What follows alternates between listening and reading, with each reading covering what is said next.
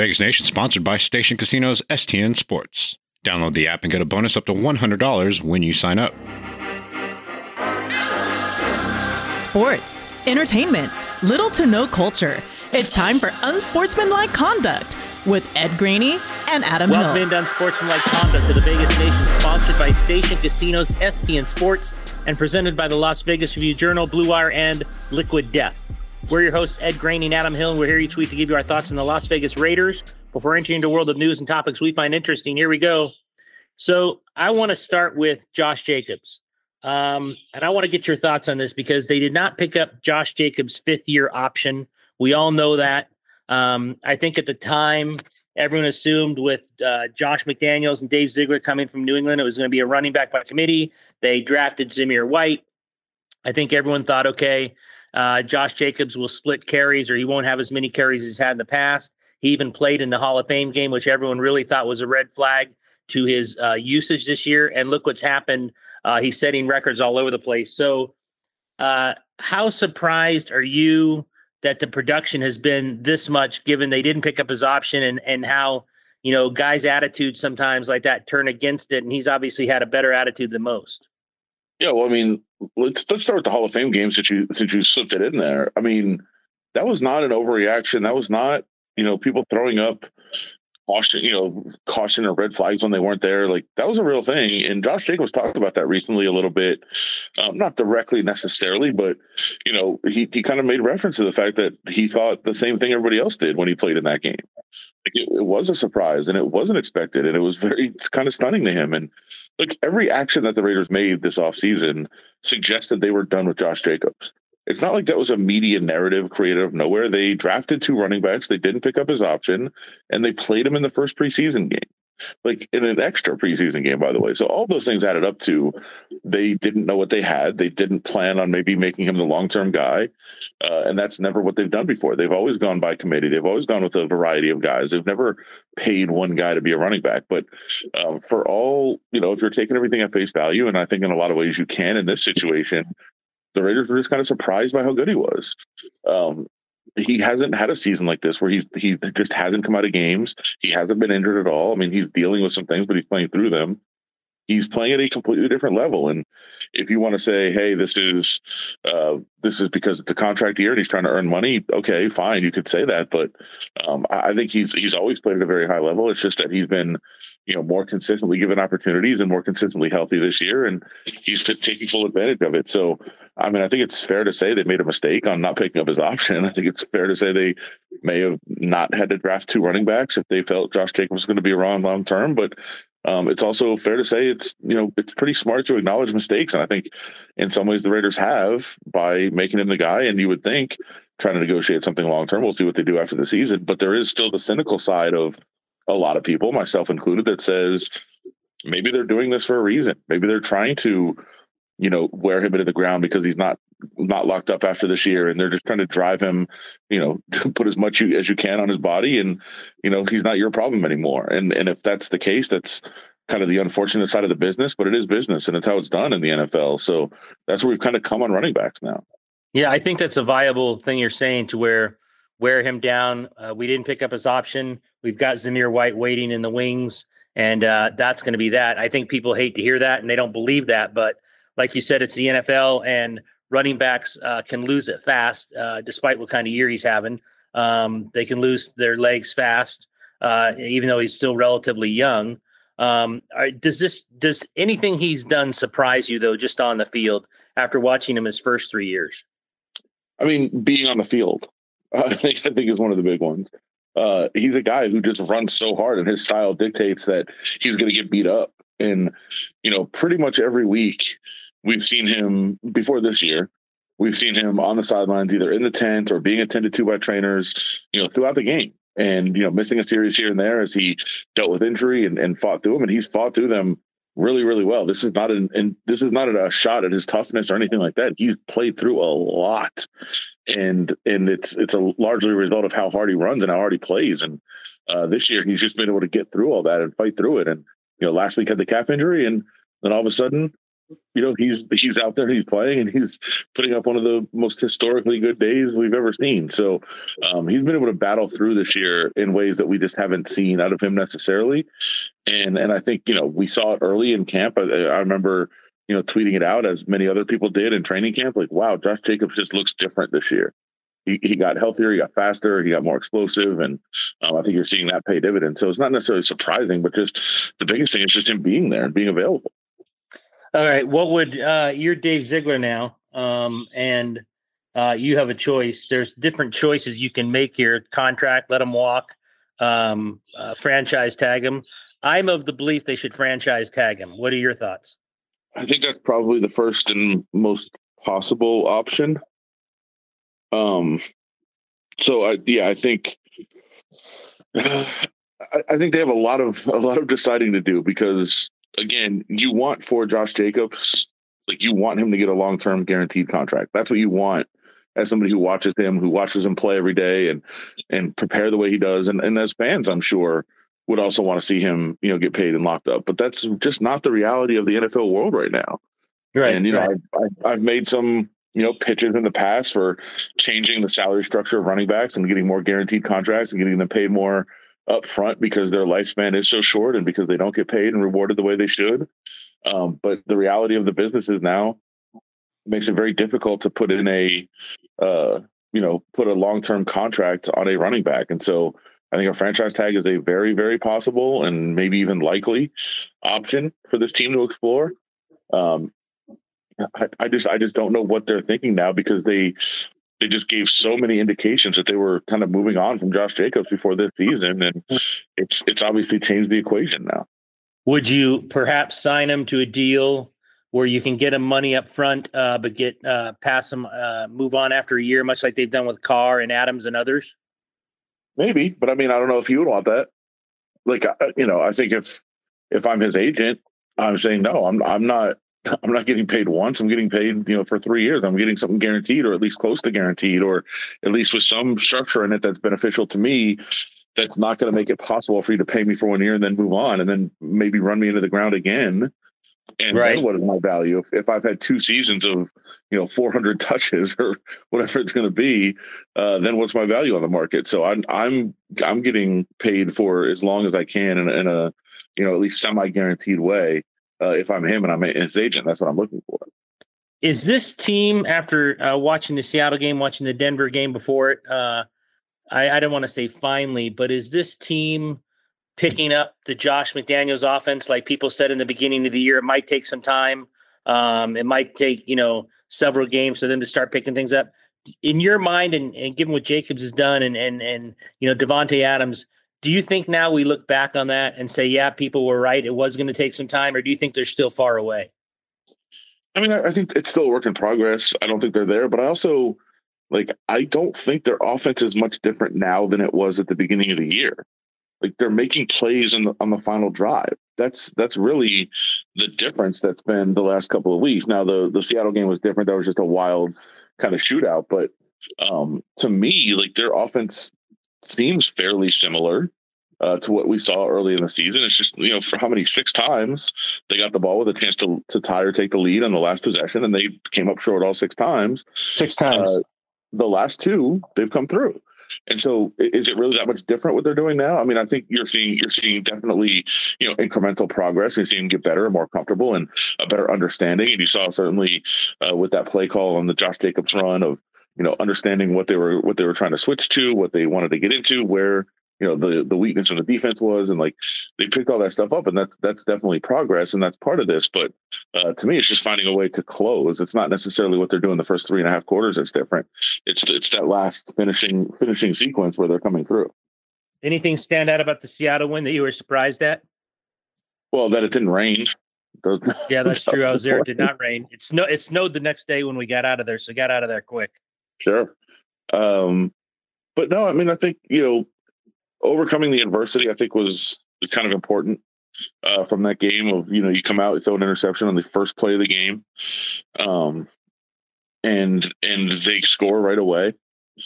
And so you're kind of thinking, all right, where is this going to go? Like, is it going to kind of spiral from here? And it didn't. They came right back down the field and tied it up, and then had another interception, but overcame that too. So I think the ability to not let those things, not let one mistake turn into four, or not let two turn into five. That was, I think, a good step for this team, and so somewhat impressive that they were to do. And we know that the run defense has been good. The run defense was great. Kenneth Walker is emerging as one of the bright young stars in the league, and they really shut him down last week. And I think Jerry Tillery has been a nice addition. He's been playing at a pretty high level, but Kyle Pecco is another guy who has been active a couple of times recently, and I think it's really given them a boost in the interior of that defense. And I think the interior of the defensive line is what's kind of changing. And then Chandler Jones recovers a fumble. Yes, he did. It may not have jumped out on the stat sheet, but 8 quarterback pressures. 8. He had 7 in the previous 6 games combined. So, Chandler Jones kind of coming alive a little bit last week was what are you saying? What are you saying? What are you intimating here? Playing better. All right. Are you saying that he wasn't playing well before? No. Well, I don't think he was playing particularly well before. I do think he had a good game the other day. I'm just giving you a hard time. He played well. They need him to play well. I'll tell you what, they need him to play well this week as well, given who they're about to face in the Chargers and Justin Herbert. Yeah, no question about it. You gotta pressure them, and they got, if the defense didn't need motivation before, they got it with Keenan Allen and some of his comments this week about barbecued chicken in the secondary. Beautiful. I thought that was great. Yeah, I love stepping up the rivalry to a new level, and I actually asked Josh McDaniels about it earlier this morning. So, did you ask him? Did you tell him about barbecue chicken? No, I said, and I did this kind of specifically because I wanted to see how he reacted, and I said, "Hey, Keenan Allen had some comments about your defensive backs and your defense," and he said, "Yeah." So I just wanted to test if he had heard. I don't want to give him the details if he hadn't heard them yet, and then I would have filled him in if he hadn't heard. But I wanted to see if he had heard, and he clearly had. And listen, he downplayed it as he should. You're not going to get into a war of words between a coach and Keenan Allen on secondaries being barbecued chicken. No, but I'd be stunned if that's not in the meeting room right now. If that message is not on the board. Locals know the STN Sports app is the most trusted sports betting app in Nevada. They have convenient sign-up locations across Las Vegas, so download the STN Sports app today. You may start noticing there are strange tall boys of beer in the bottled water section of your local stores. Well, it's not beer. It's actually mountain spring water from the Alps, and it's called Liquid Death. And it's available in still, sparkling, and 3 other flavors. Why is this water called Liquid Death? Well, basically, it'll brutally murder your thirst, and their infinitely recyclable tallboy cans are helping bring death to plastic bottles. They also donate 10% of the profits from every can sold to help kill plastic pollution. Aluminum is infinitely recyclable and can actually be profitable for recycling facilities. One day I was at work in the cafeteria and saw the Las Vegas Review-Journal was carrying Liquid Death in the vending machine. So I sat drinking one at work while eating my tacos just to fake my coworkers out and make them think I was having an icy cold tall boy with lunch. Go get Liquid Death at your local Smith's, Walmart, Sprouts, or find a Liquid Death retailer near you with their store locator tool at liquiddeath.com/Vegas Nation. That's liquiddeath.com/Vegas Nation. Yeah, it's going to be on that board we see when we walk into the locker room. Remember, they type up things on that board. You're going to see a huge barbecue chicken, a picture of a huge barbecue chicken. That's all you're going to see today. I would not be surprised at all. Let's get to the Chargers then, because they can kind of put a dent in the Chargers' playoff run here and win their 3rd straight game. The Chargers continue to be a weird team, and you almost waiting around for them to implode as usual. What are some keys this week? We already talked about Herbert. We know about barbecue chicken, putting pressure on Herbert, knowing where Eckler is. But I'm more interested in how you think the Raiders move the ball against them. I think Herbert's going to move the ball through the air, but how the Raiders can move the ball through, against a team that's had some injuries and then on both sides of the ball, and how important that's going to be to, kind of keep up with them. Yeah, I mean, I know it's not exciting, it's not fun, but I don't think I would throw the ball very often, except if they start, loading the box late, because the Chargers have just struggled so much with the run. You've been running the ball so well. Your offensive line is so much more comfortable running the ball, and I'm an anti-run the ball person usually, but This seems to be a matchup that dictates running the ball early and often for the Raiders. And I think that's how I would approach it. And then, maybe try to hit them over the top at some point if they start teeing up. But Derwin James is a very good safety for sure.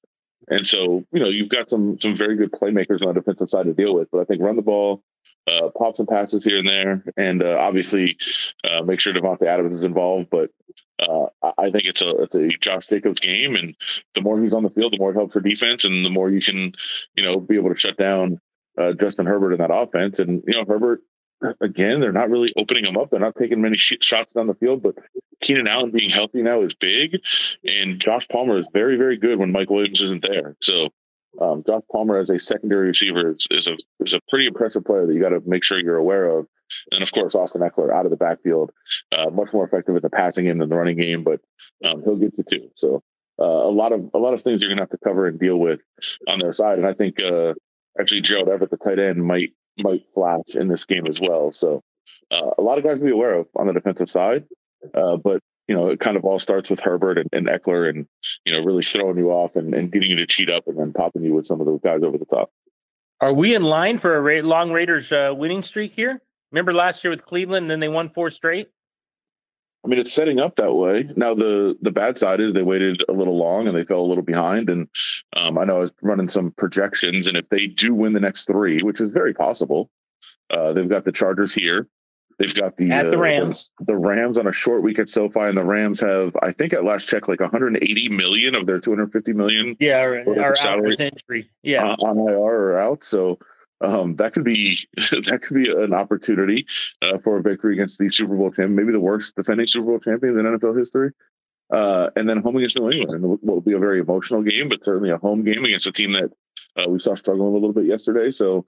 The opportunity is there. Now, the issue is, as I ran the projections, if I give them wins in each of the next 3 games, depending on what happens elsewhere, they still, with a 5-game winning streak at that point, would only be at about a 27% chance to make the playoffs.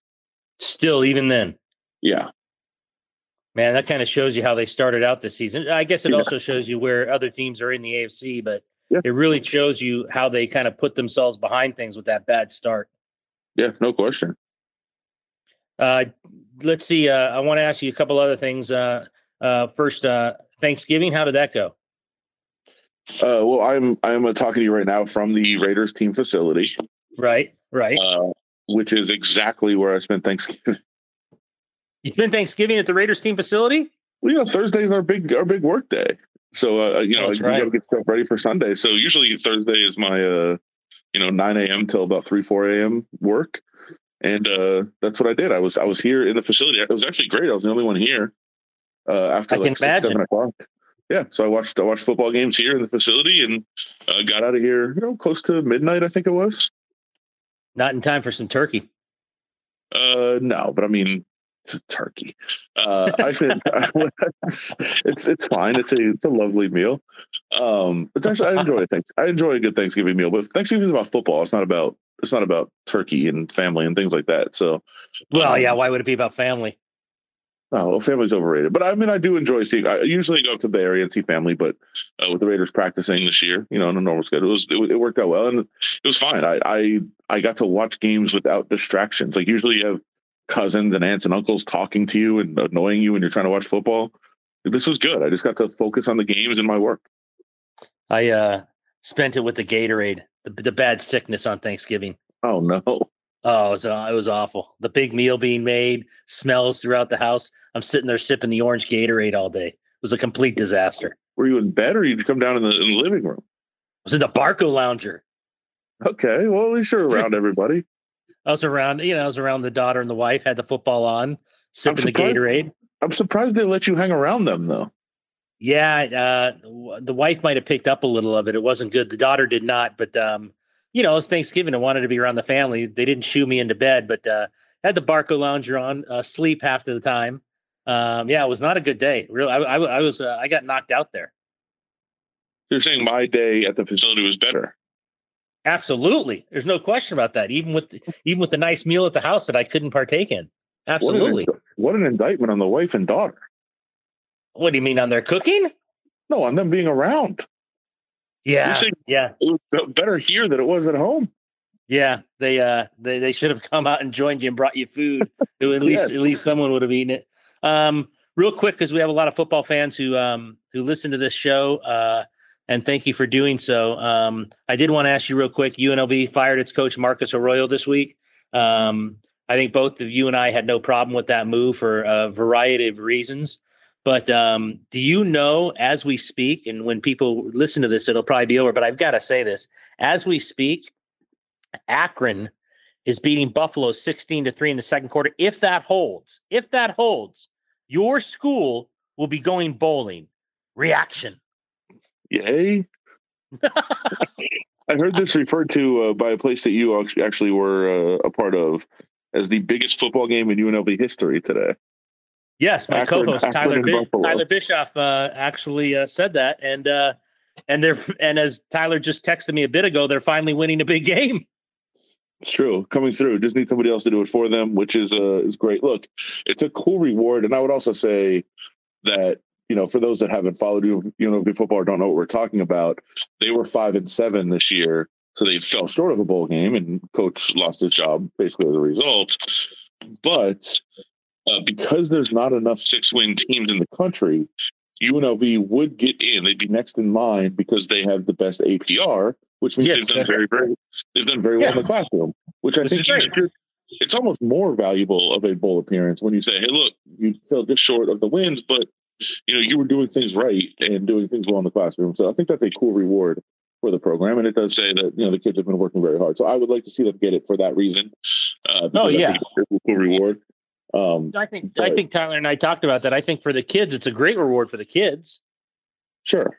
But and maybe being in a bowl game helps you in the coaching search of like, hey, look, you've got some good kids here and they're doing well in the classroom and also made a bowl game. So I think that'd be very cool. It's all good, except for the fact that you're in the middle of looking for a new coach.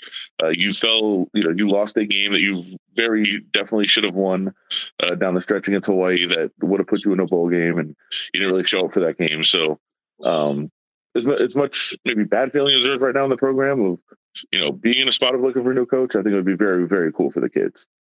Before I let you go, any preference on the type of coach UNLV should hire, or any names that you've seen that you really like and think would do a good job? Oh, I've already thrown my thought out there. So, John Gruden would be fantastic. That's right. You're on the John Gruden train. I mean, for so many reasons. I think first of all, it's a big splash. I think he actually could do it. I think he really, really wants to coach for another thing. And to see him winning games at Allegiant Stadium every week would just be such a great story. Can you imagine Gruden back at Allegiant? Yes. It'd be tremendous. It would be absolutely classic. I know you love Gruden. I'm going to go with the pick. And I think his name's been mentioned so long, I'm kind of giving up hope it's going to be him. Gary Patterson, the former TCU coach now at Texas. Yeah. I think he'd be tremendous. But it's almost like when the first guy is mentioned for the job and he's mentioned throughout, he doesn't end up being the guy. So I don't think that's probably going to happen. And I don't even know if he'd want to leave Texas. He might feel there's a better job out there for him. And, if he just waits.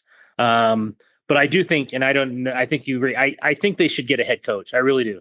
Some of these names I'm seeing, it's nice that guys used to go to this school.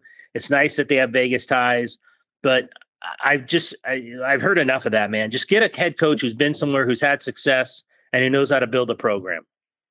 Yeah, I mean, Gary Patterson would work. Look, the coach who has had the most success here over the last 30 years was John Robinson, who people said at the time was too old. He had obviously had some issues off the field that he was dealing with, and were the reason that he was available for UNLV. But he did good things in a couple of years that he was here. So that I think is the kind of coach with the experience that understands the how to navigate the NCAA in this world would be beneficial. And I mean Gary Patterson is to me a slam dunk.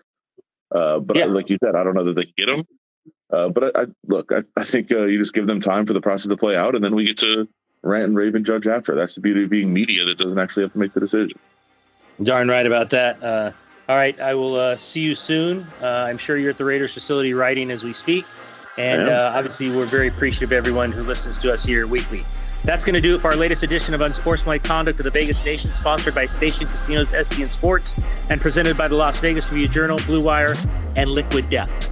Remember now, there are new episodes of Vegas Nation every Monday, Wednesday, and Friday. Subscribe to Vegas Nation on Apple Podcasts, Spotify, or any podcasting app. Find all that coverage and more at vegasnation.com. For our producer, Larry Meir, and my co-host, Adam Hill, I'm Ed Graney. We'll talk to you next week.